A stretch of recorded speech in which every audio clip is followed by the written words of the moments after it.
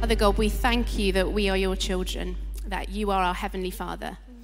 And we come to you this evening as your children, ready to hear and to receive from you. Amen. Amen. Oh, that is nice, that fan.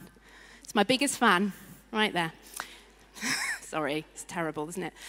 So nice to be with you all this evening, especially if you've made it out on this hot evening. I also see you at home watching this with your feet in a paddling pool.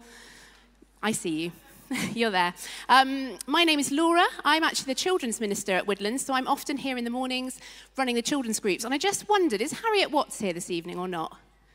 Is she in the building? She might not be. Well, if she's not, I'm going to shout her out anyway, because Harriet is she's a student. She's just leaving Bristol, maybe already left on her way to London.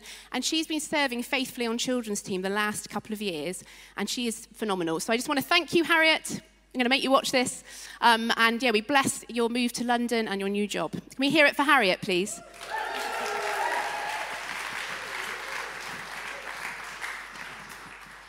Now, as Claire said earlier on, we're in a bit of a series at the moment looking at prayer. So my hair's blowing all over the place. We're looking particularly tonight at the Lord's Prayer and focusing around our Father in that context. Now, I'll be completely honest with you. I've been preparing this all week, been praying about it, and really pushing into it. But this is something that actually I've been grappling with my whole sort of walk with Jesus, which has been 22 years.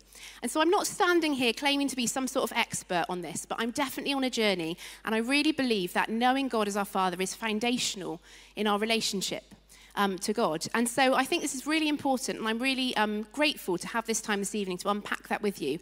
And we're just going to go on a bit of a journey, looking at a passage in Luke and drawing out what I think it means to know God as our Father. And so you up for doing that this evening? Yeah, I can't hear you. Yes, let's have some energy in the room. Brilliant. So that's what we're going to do. So we're going to jump straight into the passage, which is in Luke 11. And in this passage that we're looking at today, Jesus, the disciples, so Jesus' friends are with him, and they're asking him to teach them to pray. And it says, one day, Jesus was praying in a certain place.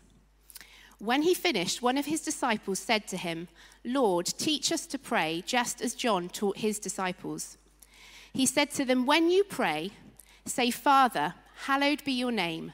Your kingdom come. Give us each day our daily bread. Forgive us our sins, for we also forgive everyone who sins against us. And lead us not into temptation.'" And then it goes on a few verses later, and it says, "So I say to you, ask and it will be given to you. Seek and you will find. Knock and the door will be opened to you. For everyone who asks receives.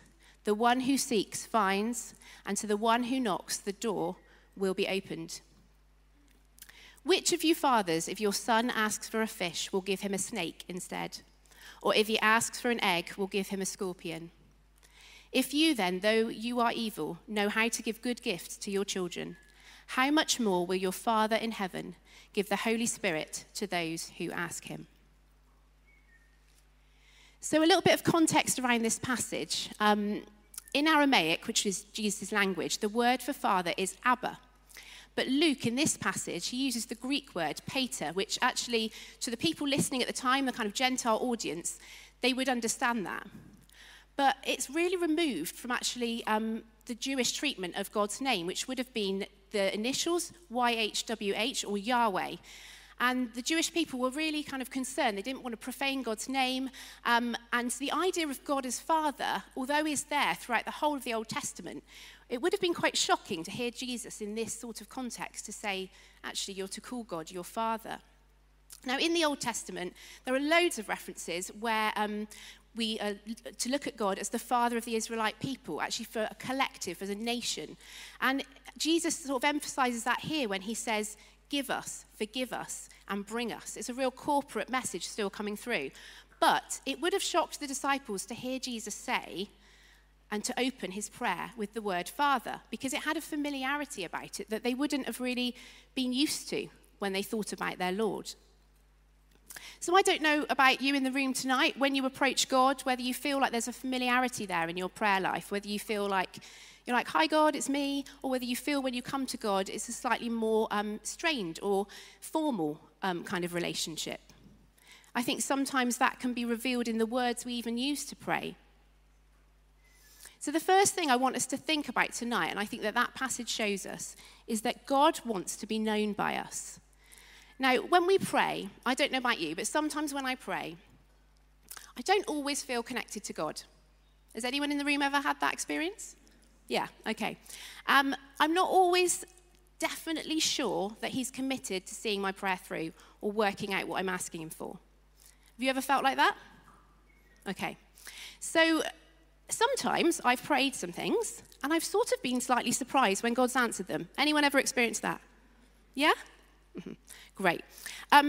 So I think there's something about him saying Father that is to remind them and to tell them that actually that's how we're to relate to God.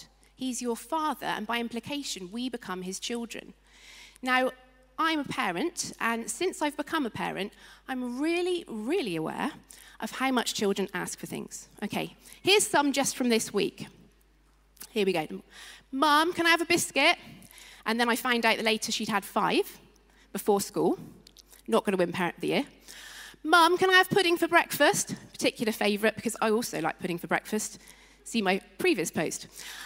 Mum, can you get my bag, shoes, coat? Insert any other thing that is probably only about a metre away, but I should get it for them. Mum, can I have some money? Like, I haven't got any. It's constant. I'd like some too. But I love that they ask me. I love that they expect me to meet their needs. Now, it doesn't mean I say yes all the time. I don't always let them have pudding for breakfast, every now and again on their birthday, maybe. But they feel they can come to me. They feel like, do you know what, Mum's going to answer me. She's not going to ignore me. I'm attentive to them.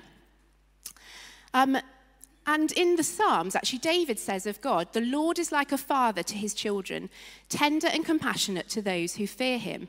Now, I don't know about you. I don't know what the word father conjures up for you, whether that's a positive thing, whether that's a negative thing, or whether you had a completely absent father, that you never knew your dad.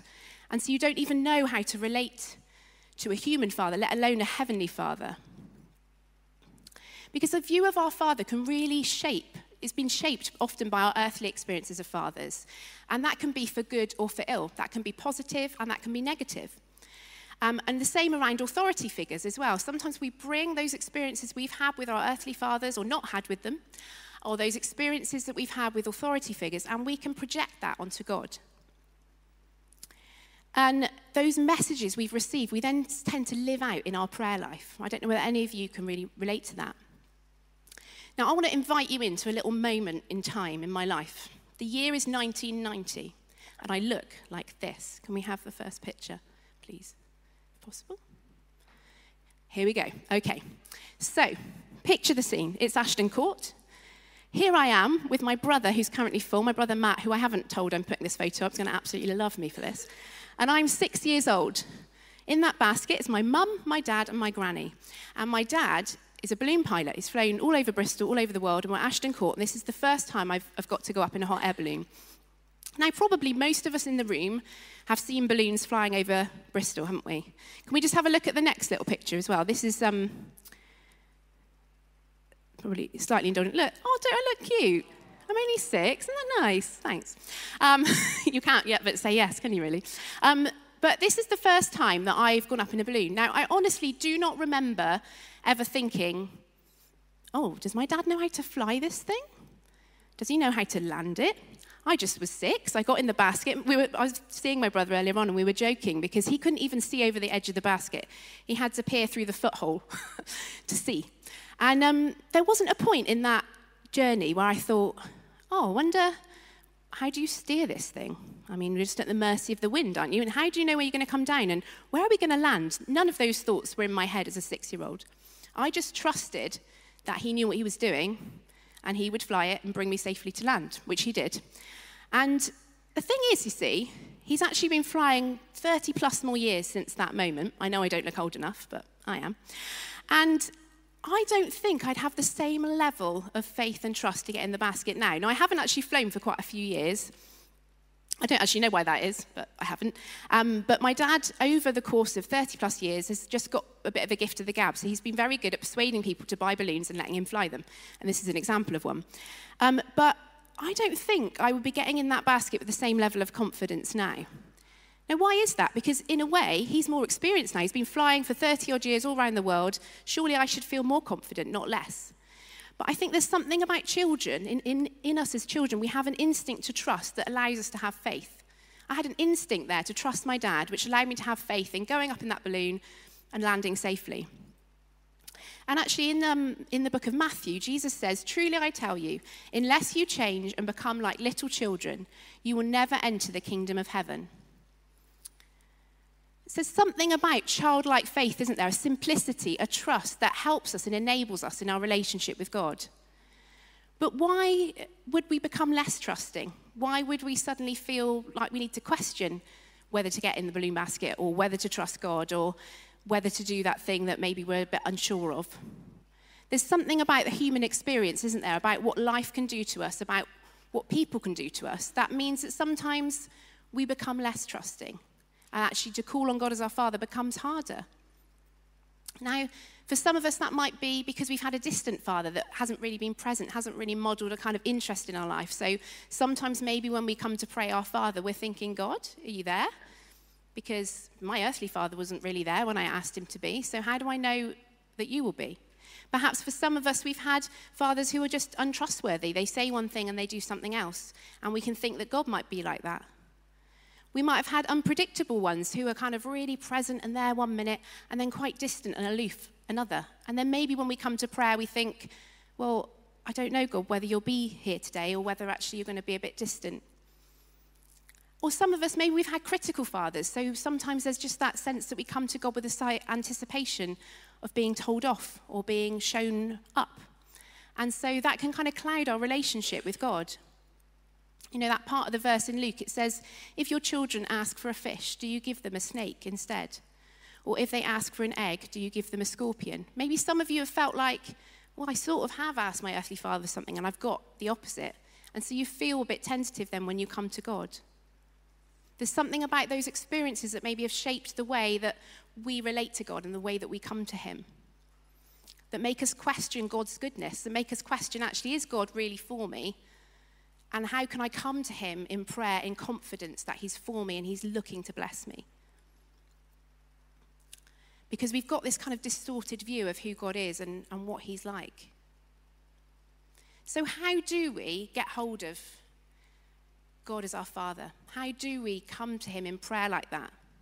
And I think it's really interesting that in the passage we looked at, Jesus starts by telling the disciples, by teaching them how to refer to God. He's sort of reorientating them around relationship, around saying, actually, I want you to come to God as your Father, you're his children.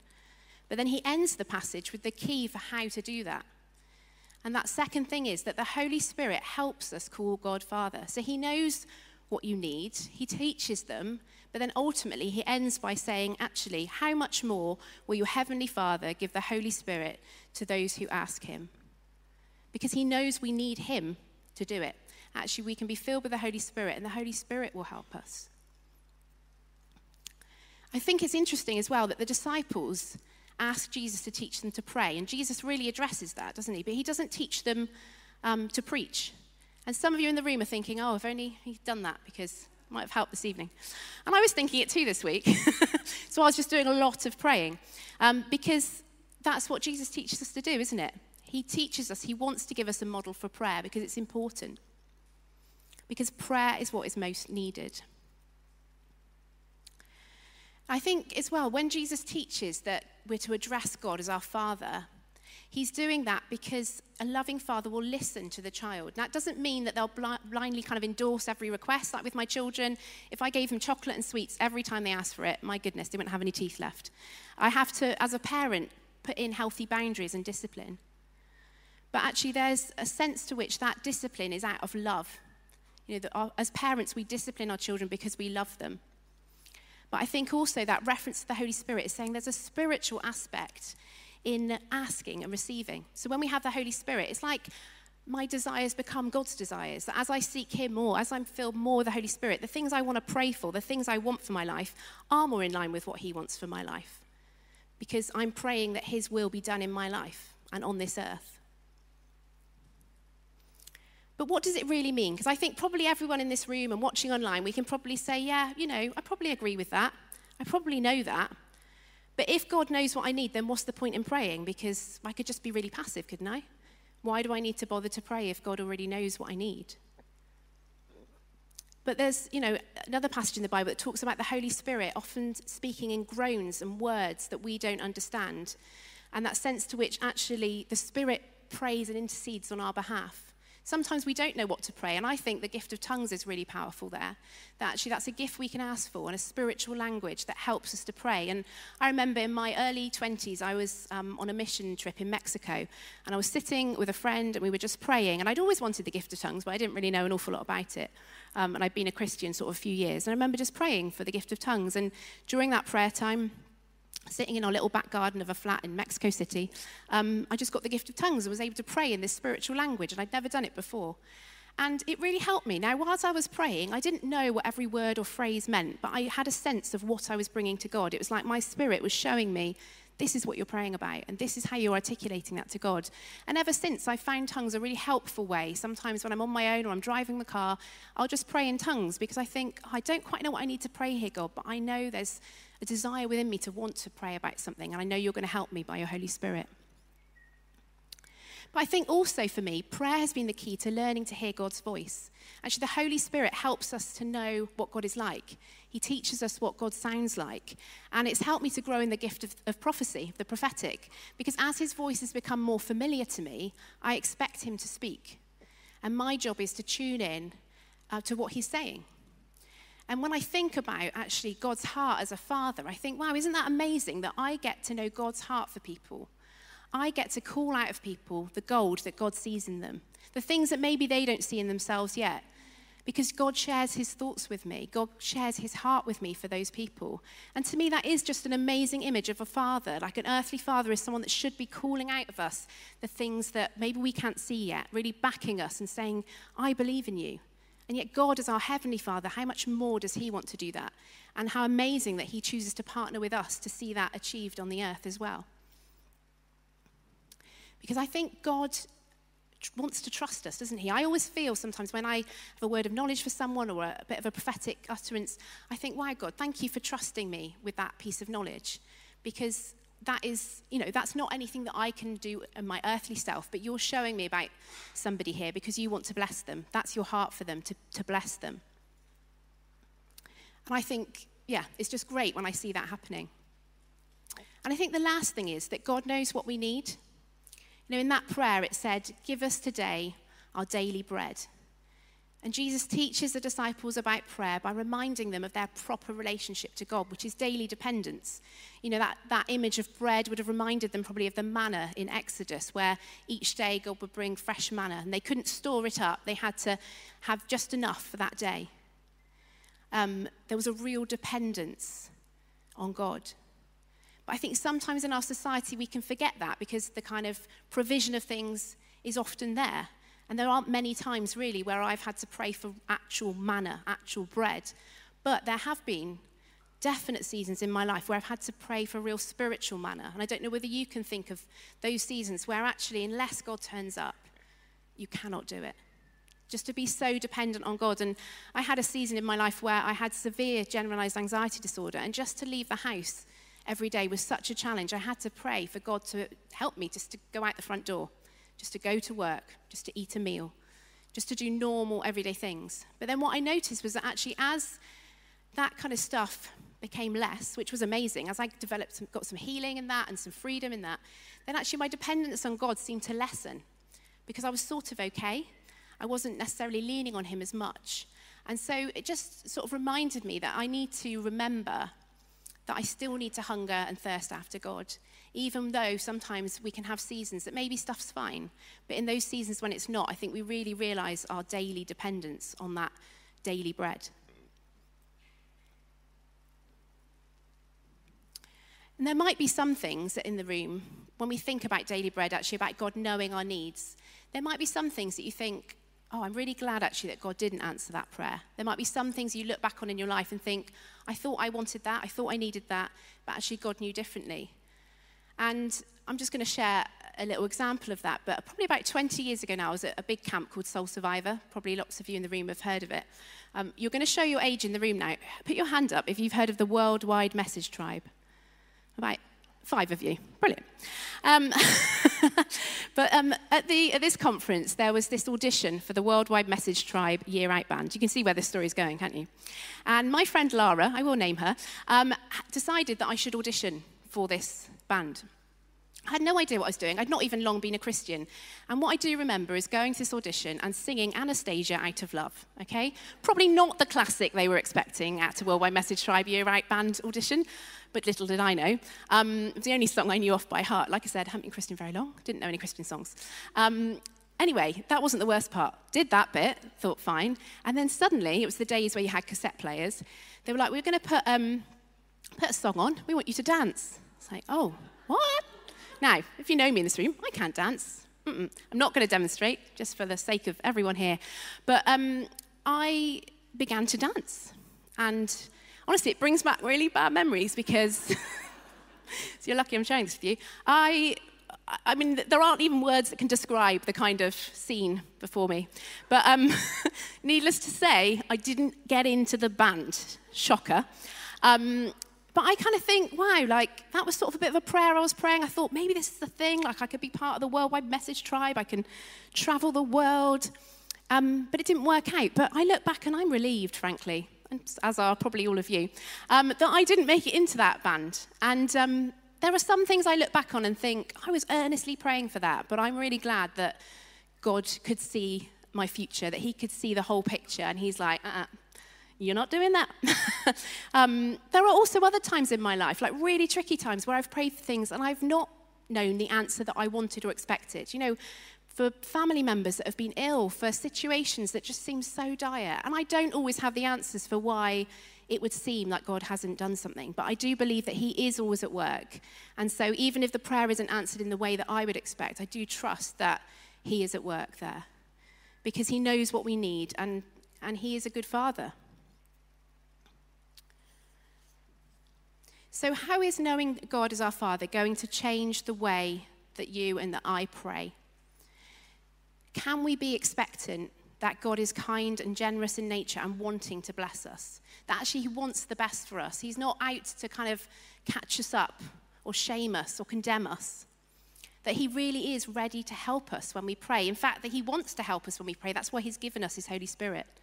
And that we can ask for more of him by his Holy Spirit. And I think that's a prayer that I think we can never pray too much of. Actually, I want more of you, God. Fill me again. I need more of you. So just as we come to finish tonight, I just want to share a quote that as I was preparing this week kind of really struck me. And it's by C.S. Lewis. Some of you might be familiar with it. But it says, our Lord finds our desires not too strong, but too weak. We are half-hearted creatures, fooling about with drink and sex and ambition, when infinite joy is offered us. Like an ignorant child who wants to go on making mud pies in a slum because he cannot imagine what is meant by the offer of a holiday at the sea. We are far too easily pleased. Now, earlier this week, I took some time out to spend with God, and I went for a bit of a walk, and I just felt like God brought to my attention a few things. Firstly, I felt like him showing me that I was just really tense, sort of holding myself in a really kind of tense way. And secondly, I felt like him say to me, actually, Laura, you've been hardening your heart towards me recently and towards other people. And what was really interesting about that revelation, and when I say God spoke to me, it wasn't like in an audible voice, it was just in my spirit, just in my thoughts. It just felt like him just gently bring it to mind. And firstly, it was interesting because it wasn't in like a kind of shaming way or a condemning way, like, Laura, I can't believe you're a terrible person, you've been doing this. It was just in a revelatory kind of way. And I think God's so good at that when we let him, just bringing a bit of revelation, like, do you know you've been doing this? And so I think I'd done it because I was a bit tired. You know, life sometimes is a bit hard. You can get hit by a bit of disappointment or whatever. And sometimes it's not like I woke up one day and thought, do you know what? I really want to harden my heart towards God today. It's just something that has gradually just happened over a few weeks, I'd say. And maybe some of you can relate to that. It's not that you're like not interested in God. It's not that you're not seeking him. But equally, it's not like you're seeking him either. And there's just this kind of apathy, this kind of just like sluggishness that can sometimes set into our spirit. And I guess that's what I felt had happened to me. And I was a bit defensive. I felt like I'm just holding myself in a slightly defensive position towards God and other people, just kind of keeping him and other people at arm's length. But I think the result of that is I'd actually just stopped asking God for things because I'd sort of just held myself in this slightly removed position. I'd sort of stopped expecting God to be interested in answering. I probably just stopped expecting, really. And I think what happened then on this walk is that I was able to just repent. I was able to say sorry to God, actually sorry where I've hardened my heart towards you and other people. And I don't want to do that anymore. I want to turn towards you, not away from you. And I want you to be involved in my life. And then just towards the end of the walk, I just sort of read my Bible a bit, prayed, and I was just about to walk back to my car, and I was just looking out to sea. And I just felt like God say really clearly, just drop it into my thoughts in my mind. Laura, my ideas and plans for your life are greater than yours. My ideas and thoughts and plans for your life are greater than yours. And it was a bit of a revelation. I was like, oh, wow, okay. Because God was calling out of me a sense of hope and expectation that I think I'd lost. And where I'd maybe settled or made God too small or just decided to settle down in a kind of not great position, God was saying, actually, look at me. I want to do infinitely more than you ask or imagine in your life. And I believe that's what God's saying to us tonight. That's what he's saying to us as a community as well. But I think sometimes we've got to get past the kind of frustration or the disappointment and actually bring to God what is on our mind, what is on our heart. Because God doesn't want to agree with our negative appointed view of ourselves. God's not going to just agree, oh, I'm rubbish at prayer, or I'm not a very nice person, or I'm just like this. He's not going to affirm that. He's always calling out the more, like we said earlier on. He's a father that sees the potential in us, that sees the gold in us and calls that out, calls us into more. He's not wanting to shame us. And in the Psalms, it says, the Lord is near to those who call on him, to those who call on him in truth.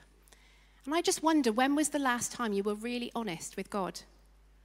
Really honest. When you let him examine your heart, your motives, your desires, your pain, your disappointment. Because sometimes we need that encounter. We've got to push beyond the kind of frustration or the disappointment and really bring to God our hearts. That's what he wants. And maybe for some of us, that's because life's just been hard, it's been difficult, we've been a bit worn down. Or maybe it's because we've been trying to do it alone. And I think what really struck me in that Luke 11 passage is that Jesus uses us multiple times, give us the food we need, forgive us our sins. That actually, as we seek God together in community, we find that God puts the lonely in families. He wants to call us into a community together. And just this week, I was at Prayer Watch on Zoom on Tuesday morning, and I haven't gone for a little while because I find it a bit tricky in the morning with the school run. But anyway, I thought I'm going to push through. I'm going to come. And Rachel had asked me to share some stuff. So I was there about to share. And my daughter should have been getting ready for school, but very much wasn't, and came and sat on my lap during this very pertinent moment.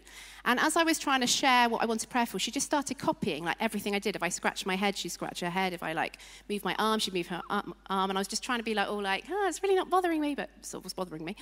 But I thought, at a deeper level, there's something in that, isn't there? You know, sometimes prayer isn't convenient. Sometimes prayer is costly, and not just costly in the kind of, it's a bit hard to get to the school run on time, just costly in a kind of giving of ourselves and our time. But I absolutely love that Tuesday morning prayer watch on Zoom because my faith is stirred when I pray with other people, when I pray with my brothers and sisters in Christ, because there's something about meeting with God together in prayer that is powerful. And I'm really glad that I went. But I also thought for my daughter, on a deeper level, although she's copying everything I do in a really sarcastic way, actually on a deeper level, I'm offering her a window into prayer. I'm offering her a window into this is how we pray. And then actually Rachel prayed for her on the Zoom. And I thought, how lovely that this is a model of what it looks like to pray in community. And my 6-year-old daughter is experiencing that. And maybe for some of us, we need to be thinking, who are we teaching? Who are we modeling prayer to? Who are we helping on this journey of prayer? And maybe that's from joining a midweek group or finding a prayer triplet, but just some space where we can learn, but also we can teach others. Because I think it's really important that we're looking at our Father, that we come to God in community, that if he's our Father and we're his children, then we are brothers and sisters. And we're part of brothers and sisters all around the world, not just here in Bristol. And we call on that same God together. So I'd love to encourage you, if you haven't ever made it to Tuesday morning prayer watch, it's on Zoom, so it's nice and easy, or one of the prayer meetings on a Monday night, then it is so encouraging to be in that space where you are calling on God together. And so I'm going to move into a bit of a ministry time now, so I'd love to invite the band back up. And I wanted to just reflect on, I guess, some of those things I've shared tonight. But as I was praying this week, I really felt that for some people in the room, what you're needing from God tonight, and maybe watching online as well, is just that renewed sense of hope and expectation around what God wants to do in your life. That maybe you've just settled where you are, and this is it. And actually, I just want to say to you tonight, God wants to call out the more. He wants to call out what you don't see yet. So maybe you're new to faith, maybe you're here tonight and you're just visiting and you're not sure whether you even know Jesus or want to know him. But I just want to encourage you that he has a hope for you. He wants to bring hope to your life where maybe you felt a bit lost and a bit listless. And he wants to just speak that into your life this evening. So there's a verse in Isaiah that I think puts this really well. It says, "For my thoughts are not your thoughts, neither are your ways my ways, declares the Lord. As the heavens are higher than the earth, so my ways are higher than your ways, and my thoughts than your thoughts."